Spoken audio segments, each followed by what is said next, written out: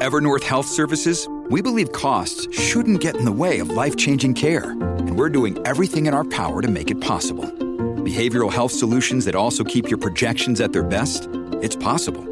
Pharmacy benefits that benefit your bottom line? It's possible. Complex specialty care that cares about your ROI? It's possible. Because we're already doing it. All while saving businesses billions. That's Wonder made possible. Learn more at evernorth.com/wonder. Big stories, big guests, the big picture. Afternoons with Rob Breckenridge. Weekdays 12:30 to 3, 770 CHQR. Well, it's probably not, almost certainly not the end of the debate around the Trans Mountain Pipeline expansion, but it does appear to be the end of the legal saga around challenges to the approval of this project. The Supreme Court of Canada announcing today that it is not going to hear 5 challenges against this project. These are the challenges that were rejected by the Federal Court of Appeal last year, and the Supreme Court of Canada has decided to leave it at that. So it would appear to be the end of the road when it comes to legal challenges against this project. Certainly, I don't know that the opposition against it goes away, but at least maybe this moves this conversation into a different phase. But joining us to talk more about where opponents of this project go from here and what this development today represents in a legal sense. Very pleased to welcome to the program here this afternoon, Margot Venton, Nature Program Director with the group Eco Justice. Margot, thanks for joining us. You're welcome to the program. Well, thanks for having me. So, look, I mean, certainly when court decisions have gone against this project, there was an expectation that the government and supporters of the project respect the court's decision. Is it time for opponents of this project to respect the court's decisions?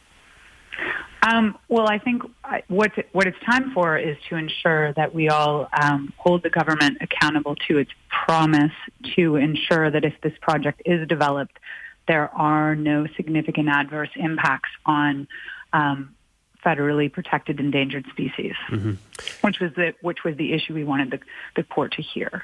Right, and it was an issue that the government was forced to go back and address. The courts concluded then that the government sufficiently did so. Does this put an end, though, to any further legal challenges on this front? So just one point of clarification, no court has confirmed that the government did actually satisfy the legal requirements of the Species at Risk Act. What they said is they were not going to hear the case. And that was what our appeal to the Supreme Court of Canada was seeking, was a court to review the question, did Canada comply with the requirements of the Species at Risk Act? So that question is actually unanswered. And will remain unanswered because there isn't anywhere to go from the Supreme Court. Well, is it unanswered? I mean, isn't the Supreme Court essentially then deferring to the Federal Court of Appeal on this? But the Federal Court of Appeal didn't hear the case either.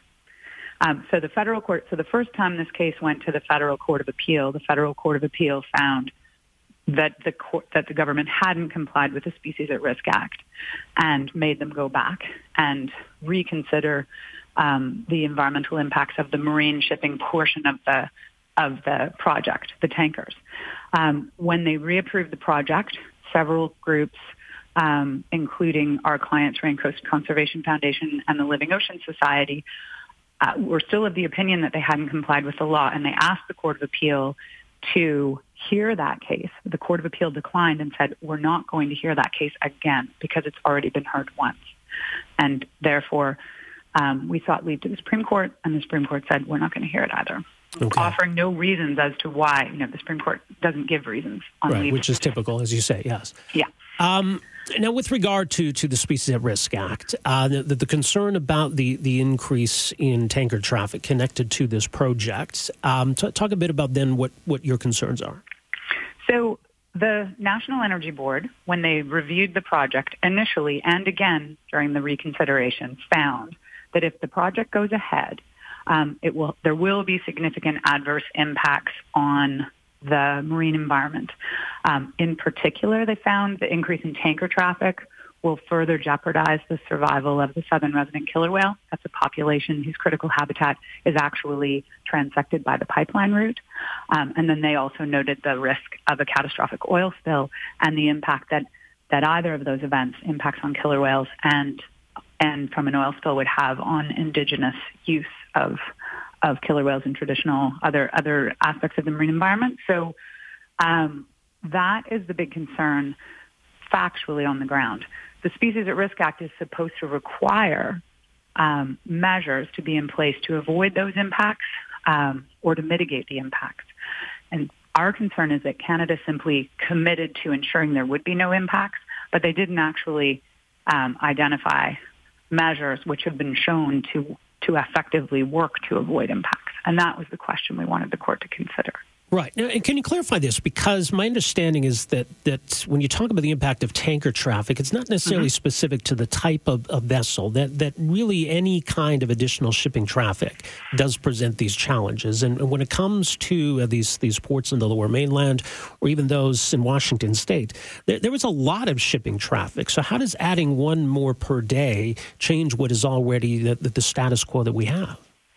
So if you look at the findings of the National Energy Board, what they found was, and this is based on the scientific evidence that was presented to them, effectively the problem is the critical habitat is already too loud. So we have an existing problem. Almost 90% of the communication space that whales need to survive, they rely on their sense of hearing to hunt, to communicate with one another, to find mates, basically all of their life processes. 90% of that space is already taken up during busy shipping times. And so even though it may not seem like a huge increase to add another tanker every day in critical habitat, it's actually, because of the existing situation, enough to put those whales past the tipping point. Essentially, they've passed that tipping point already.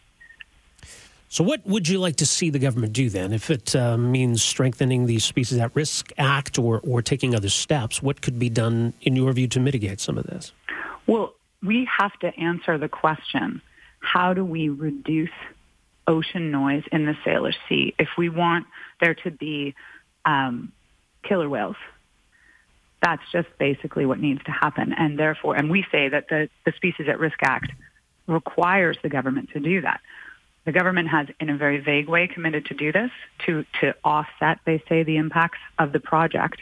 And what has to happen now is that, they need to be held to that promise. I think one of the challenges is there's not a lot of examples globally of situations in which ocean noise has been effectively reduced.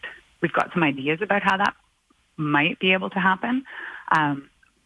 But not a lot of examples of where that has been successfully, those mitigation measures have been successfully implemented. Right. And also, look, I mean, this is obviously not just a Canadian issue. I mean, our Species at Risk Act doesn't apply to the U.S., doesn't apply to traffic coming in and out of Washington State or tanker traffic coming from Alaska down to Washington State. I mean, how do we factor that in?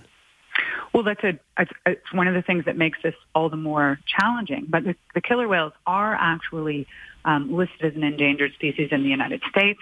And the United States, in particular, the state of Washington, has taken some strong action to try. They have a task force on killer whales. They are trying to implement measures to reduce acoustic disturbance from whale watching and other sources of traffic within their jurisdiction. But this issue of international traffic is to a certain extent a transboundary problem, and one which we say should really be solved before we make it any worse. So what is your focus now, given that the courts have put this matter to rest? Where do you go from here? Well, obviously, our clients in particular need to consider what happens next, but certainly we will be watching to see whether the promise that is set out in the order in council to offset the impacts of this project, the one they colloquially refer to as more than mitigating the impacts of Trans Mountain, that action is actually taken. There can't be, on the day that tankers start to sail, the absence of a mitigation strategy, or they will be in violation of Canadian law. All right. Margot, appreciate making some time for us here this afternoon. Thanks for this. Afternoons with Rob Breckenridge, starting at 12:30 on News Talk 770 Calgary.